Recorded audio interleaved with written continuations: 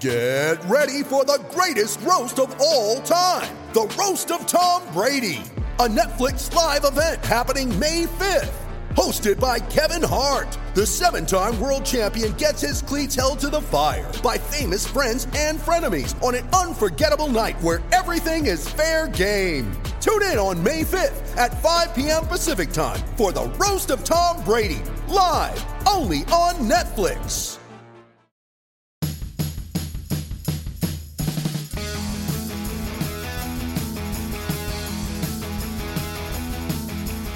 Hello and welcome to The Splash. I'm John Shea of the San Francisco Chronicle, and my guest is the Giants' popular PA announcer, Rennell Brooks Moon. In the first of a two-part podcast, we talked with Rennell about the weirdness of introducing players in an empty ballpark, her position as a role model and community leader, and her feelings about the first female coach in the big leagues, Alyssa Nakken, the first female general manager, Kim Ng, and the first female vice president of the United States, Kamala Harris, who was born in Oakland and raised in Berkeley, like Rennell. Well, hi, Rennell. Welcome to the podcast, and I hope you and yours are safe and healthy as the world deals with this terrible pandemic. Oh my gosh, I know. Thank you, John. We're hanging in there, and thanks for having me. I hope the same for you and your loved ones. This is really something. Yeah, absolutely. Thank you. Well, first of all, I got to say congratulations. I mean, I was at the ballpark for all the home games this year in the writer's box, just below where you were in the broadcast level, where you conducted your business as the PA announcer of the Giants. And I heard your voice, and I heard you announce the lineups, and I heard you introduce players and announce the starting time, the scoring decisions, like normal. And I heard you wrap up the game and say when the next game was, all that. But you did it beautifully in an empty ballpark, which a year ago I would have never imagined. But please tell us how you possibly could have done all that. Well, thank you so much for that. I appreciate that. It was definitely a challenging season, but ultimately, at the end of the day, I absolutely love what I do.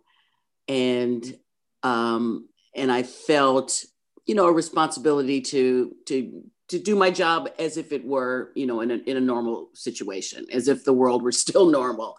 I knew how much having baseball come back meant to the fans. I knew how much the players were going through. I mean, with the COVID testing and being away from their families and the challenges that they face. So I really wanted to make sure that I gave them the normal energy, especially, in an empty ballpark. So I just felt a real responsibility to try to bring some normalcy back for everybody involved, for the team, for the front office, for our fans, because it's been such a hard year. And I got that. I got that feedback that, for 3 hours, every day, we, fans were, happy and watching baseball like the old days and distracted from what was going on. So I just felt a real responsibility to do my job 100% like I do normally. But also, John, I have to say that I really miss the fans because I really feed off their energy. But once I turn my microphone on, whether I'm on a stage in front of a TV camera at the ballpark or in the radio studio, that's really my happy place. And that first game, we actually did an intra-squad game before the home opener. And it just felt, even though we were separated by shower curtains, in the PA booth, and we all had to get tested, and we had, hand sanitizing stations all over the place, even though we had to go through all of that, the whole experience felt very normal. So it was very different, yet very normal. Once I said, good evening and welcome to Oracle Park, I'm off and running. That's all I need. And I think you've admitted over the years that your energy sometimes will come from fans, right? And I'm wondering how you produce that energy without the fans. And obviously there was pumped in noise and there were cutout fans, but it's not quite the same. Right. Yeah, I really do. I really do respond to the energy of the fans, and the game action and everything. But it's funny how the piped in crowd noise, we were all kind of, riffing on it and joking about it. Yeah. But once it happened, I mean, after the first couple of minutes, like after the first inning, it just felt normal.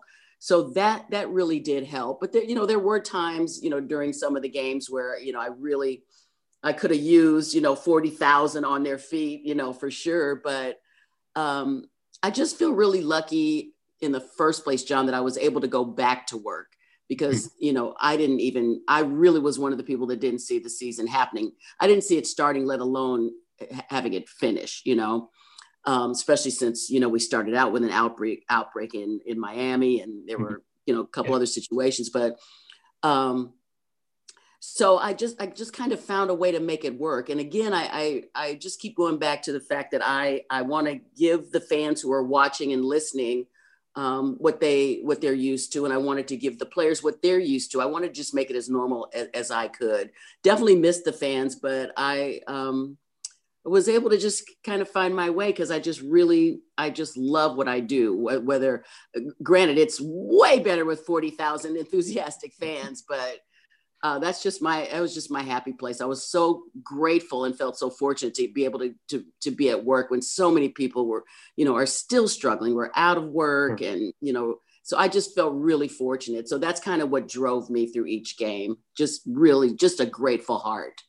Well, I must admit, from a personal standpoint, I felt spoiled. I mean, it was maybe 10 or 12 people in our press box, a couple of executives behind the backstop, 4 umpires, and then the teams, and that was it. And I was extremely impressed with how you did your job. And I could have easily closed my eyes and imagined a full house. It was that presentable. I mean, I always appreciated what you did and what you've done, but this, I mean, considering the obstacles, and I've told others this, that walking out of the park with them. So I think you took it to another level. I mean, I don't know if it's okay if I tell you that. Oh, thank you. Thank you. I appreciate that. I would have to say, John, it maybe too is also my radio background, because doing morning radio for, almost 30 years, it's just me in the studio, but I know I have an audience of commuters in their cars or at work. You know what I mean? So I think my radio background kind of helped me be able to do a game without fans, because I'm used to being in a studio, but always remembering that I'm talking to people in their cars or people at work or people in the kitchen, making breakfast. So I can always visualize that I have an audience. So I think maybe my radio background, I hadn't thought about that until just this moment, actually, John. I think maybe that really served me well this season. Sure. Well, here's an example. Early September, Madison Bumgarner showed up at the ballpark, and you were there from the start of his career through the championships to the end of it all in 2019, and then he comes back as a Diamondback. And that game was anticlimactic. I mean, there was no fire on the mountain. Buster Posey wasn't there to hit off him. Crawford didn't face. Only Brandon Belt, who goes back to the World Series days, stepped in the box, and he hit a little dribbler. But how did that feel to you, and how did you handle Bumgarner when calling his name? Because different players bring different energy in your voice, right? Yes, absolutely. And obviously for visiting players, they get very little energy, very little enthusiasm, but I had to kind of give him a little something because he's a forever Giant, so he probably got a little bit more than, a visiting starting pitcher would get. And I had thought about that, when he signed with the Diamondbacks. It's the first thing I thought about, how am I going to do that when he comes as a visitor next year? It's going to be crazy. But, John, I know you feel the same way. We missed the fans being able to welcome him back. That's what I was really looking forward to, how bananas that place would have gone if we would have had a full house when he returned, and the ovation and the applause and the reaction that he would have gotten. So I really missed having the fans in the house for that. But it was, even going through my script and the lineup before the game, I think I tweeted it out. I go, well, this is weird, and now for the visiting Arizona Diamondbacks, how am I going to do this, guys? Yeah. How do I approach this?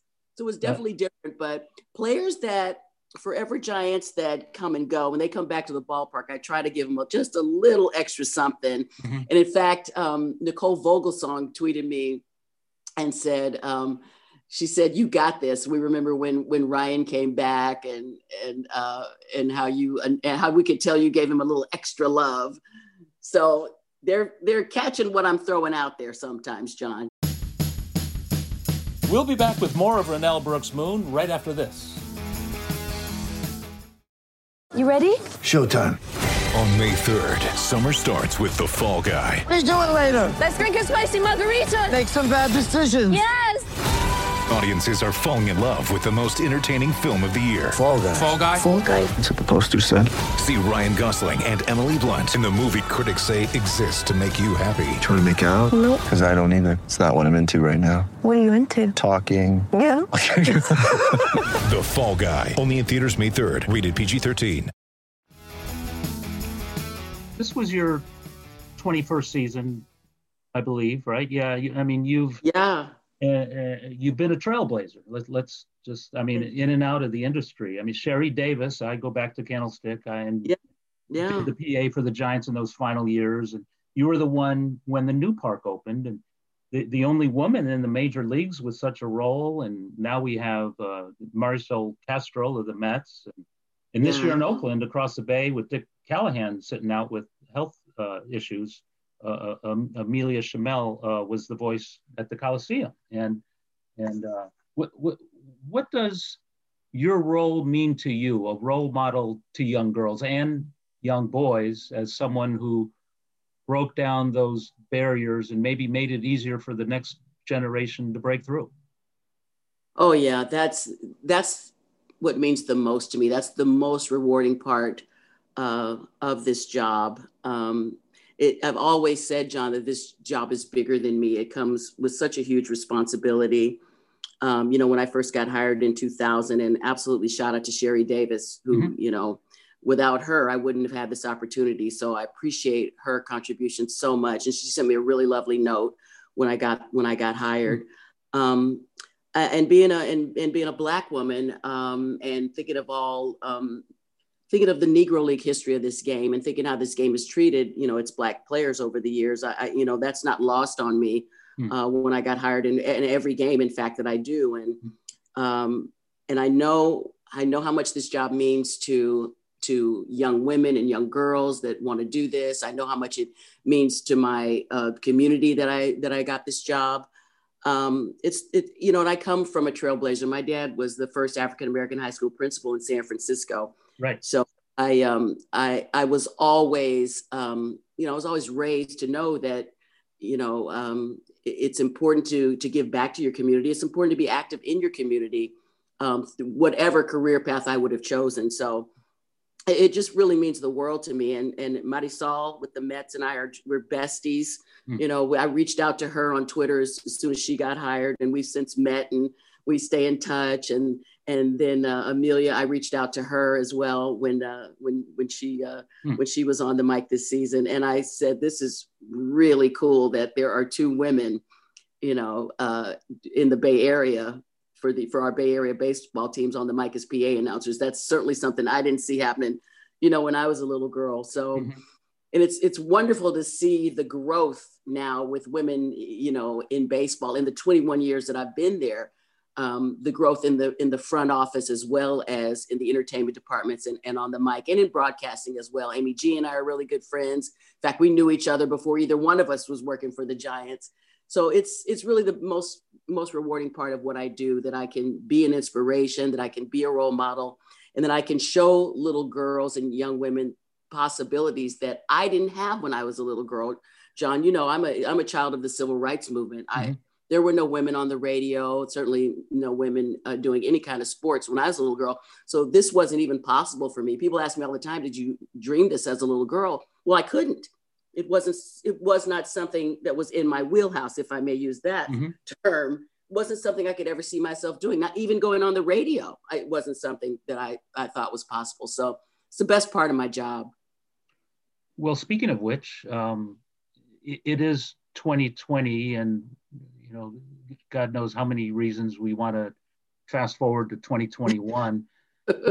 There is a wonderful part of 2020 that we can't overlook. And there are three names I want to pass by you. One is the vice president elect, and one is the new general manager of the Marlins. But first, this was the first year a female coach joined a major league coaching staff, Alyssa Natkin, on Gabe Kapler's staff. And, she did a great job as someone who had a bunch of roles. And I saw it firsthand. She really commands attention in the room. And by the way, what a great interview. I think she was my last interview in spring training before everything closed down.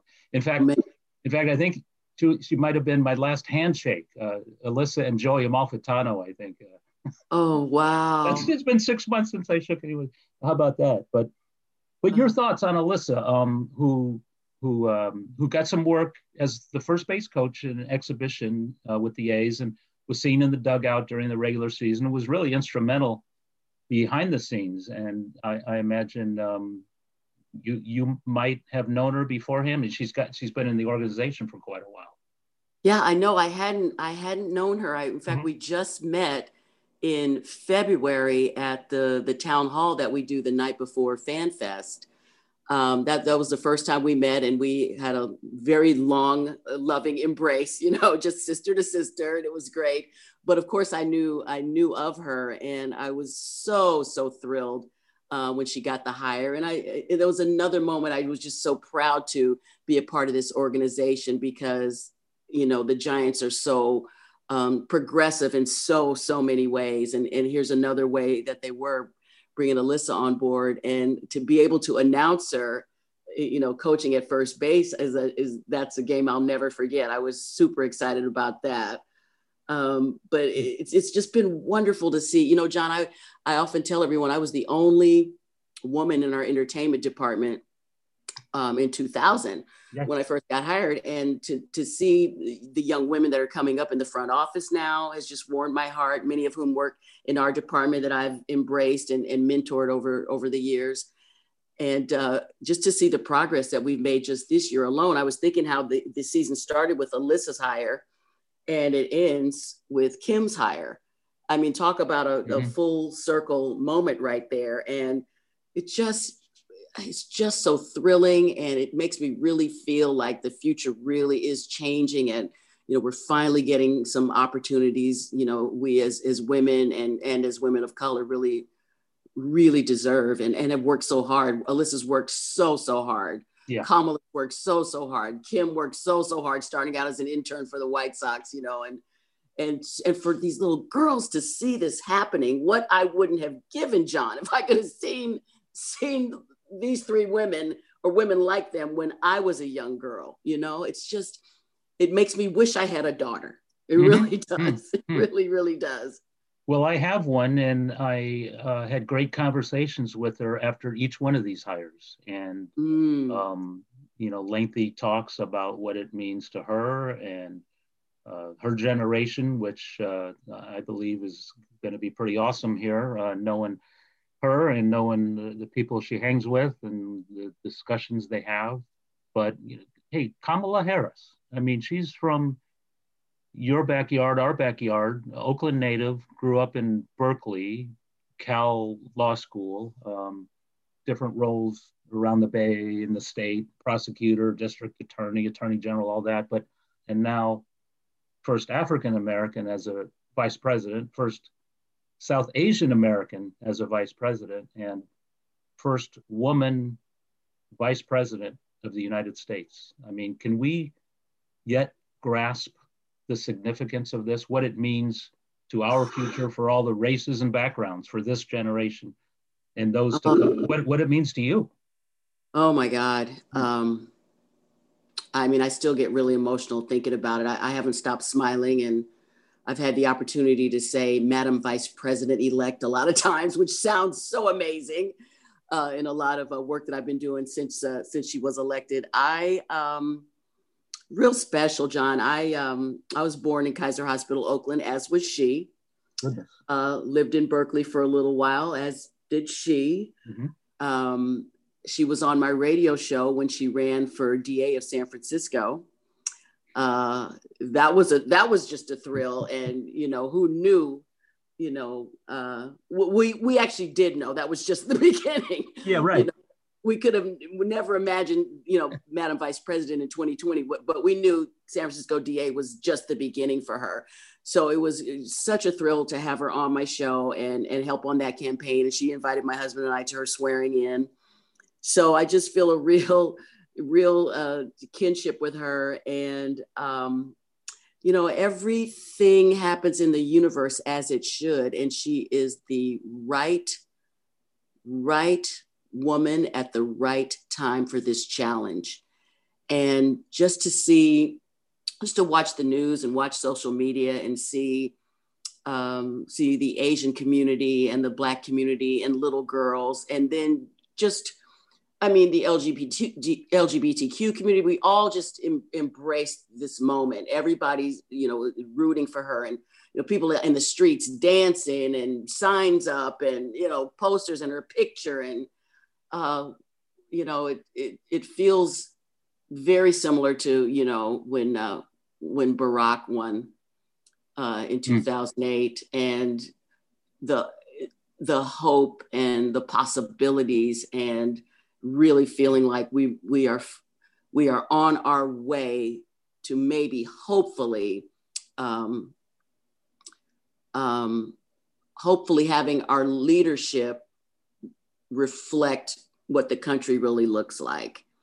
And I'm very encouraged by President-elect Biden's the staff assignments that he's already hired, and some of the cabinet names that are being thrown about. It looks really diverse, and it just, I'm 62, and this is the first time I really feel like we are maybe finally on our way. Lord knows the country is still super divided, and we've got so much work to do. But this is really the first time in my life that I've felt a lot of hope. And you're talking about your daughter, and a lot of it has to do with the younger generation.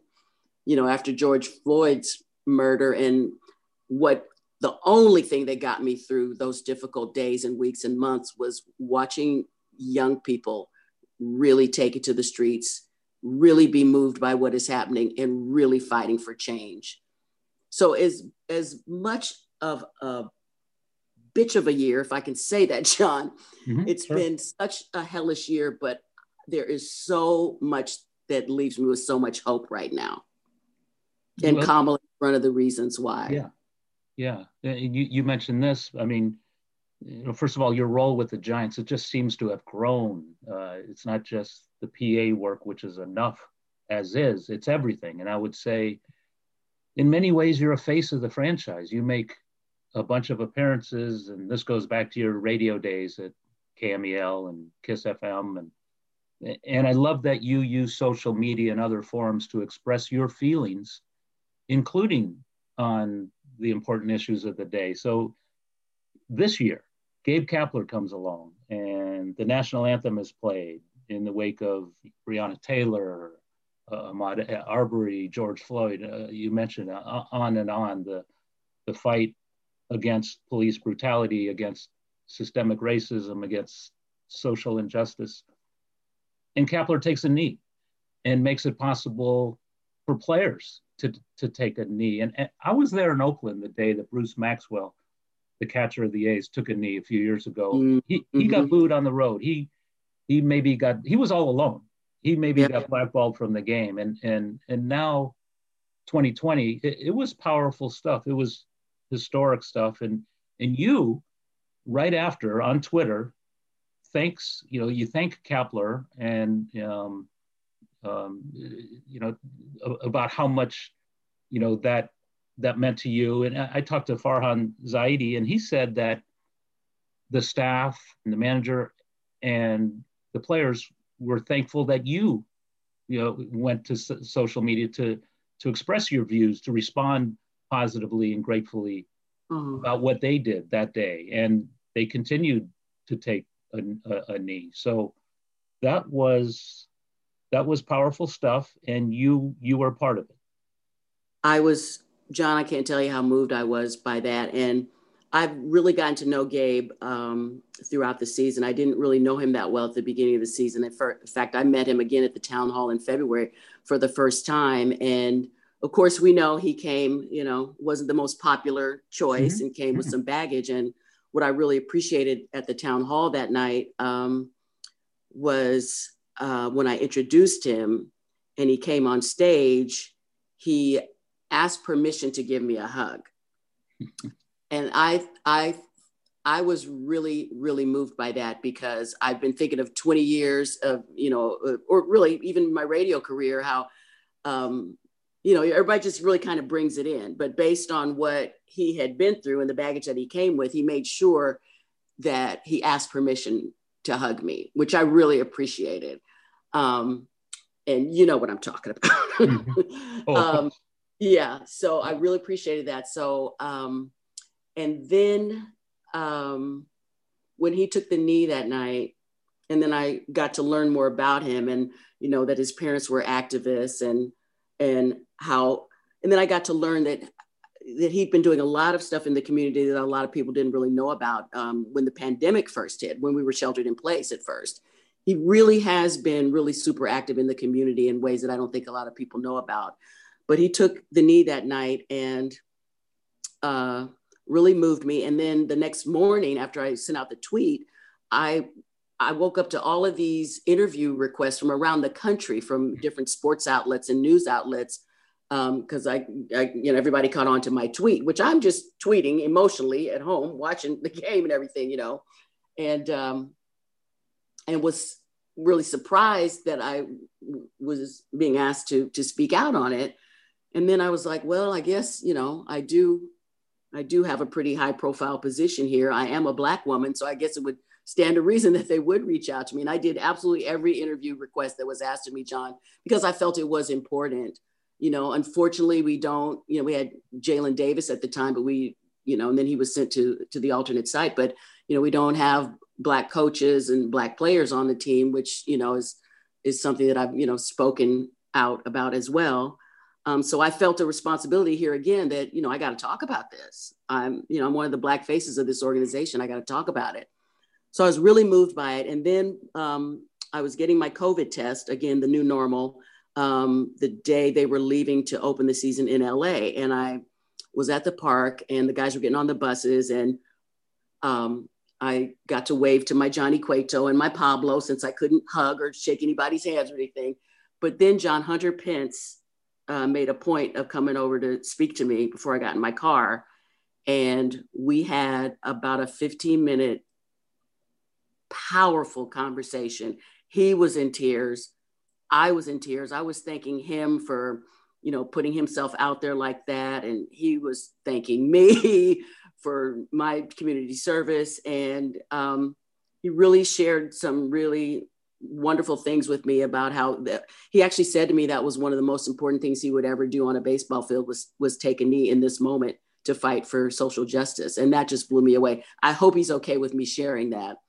But that just knocked me out. And again, I was just so proud to work for this organization and to see Austin Slater and Mauricio and Pablo and Yaz. I mean, I'm welling up now just thinking about it again.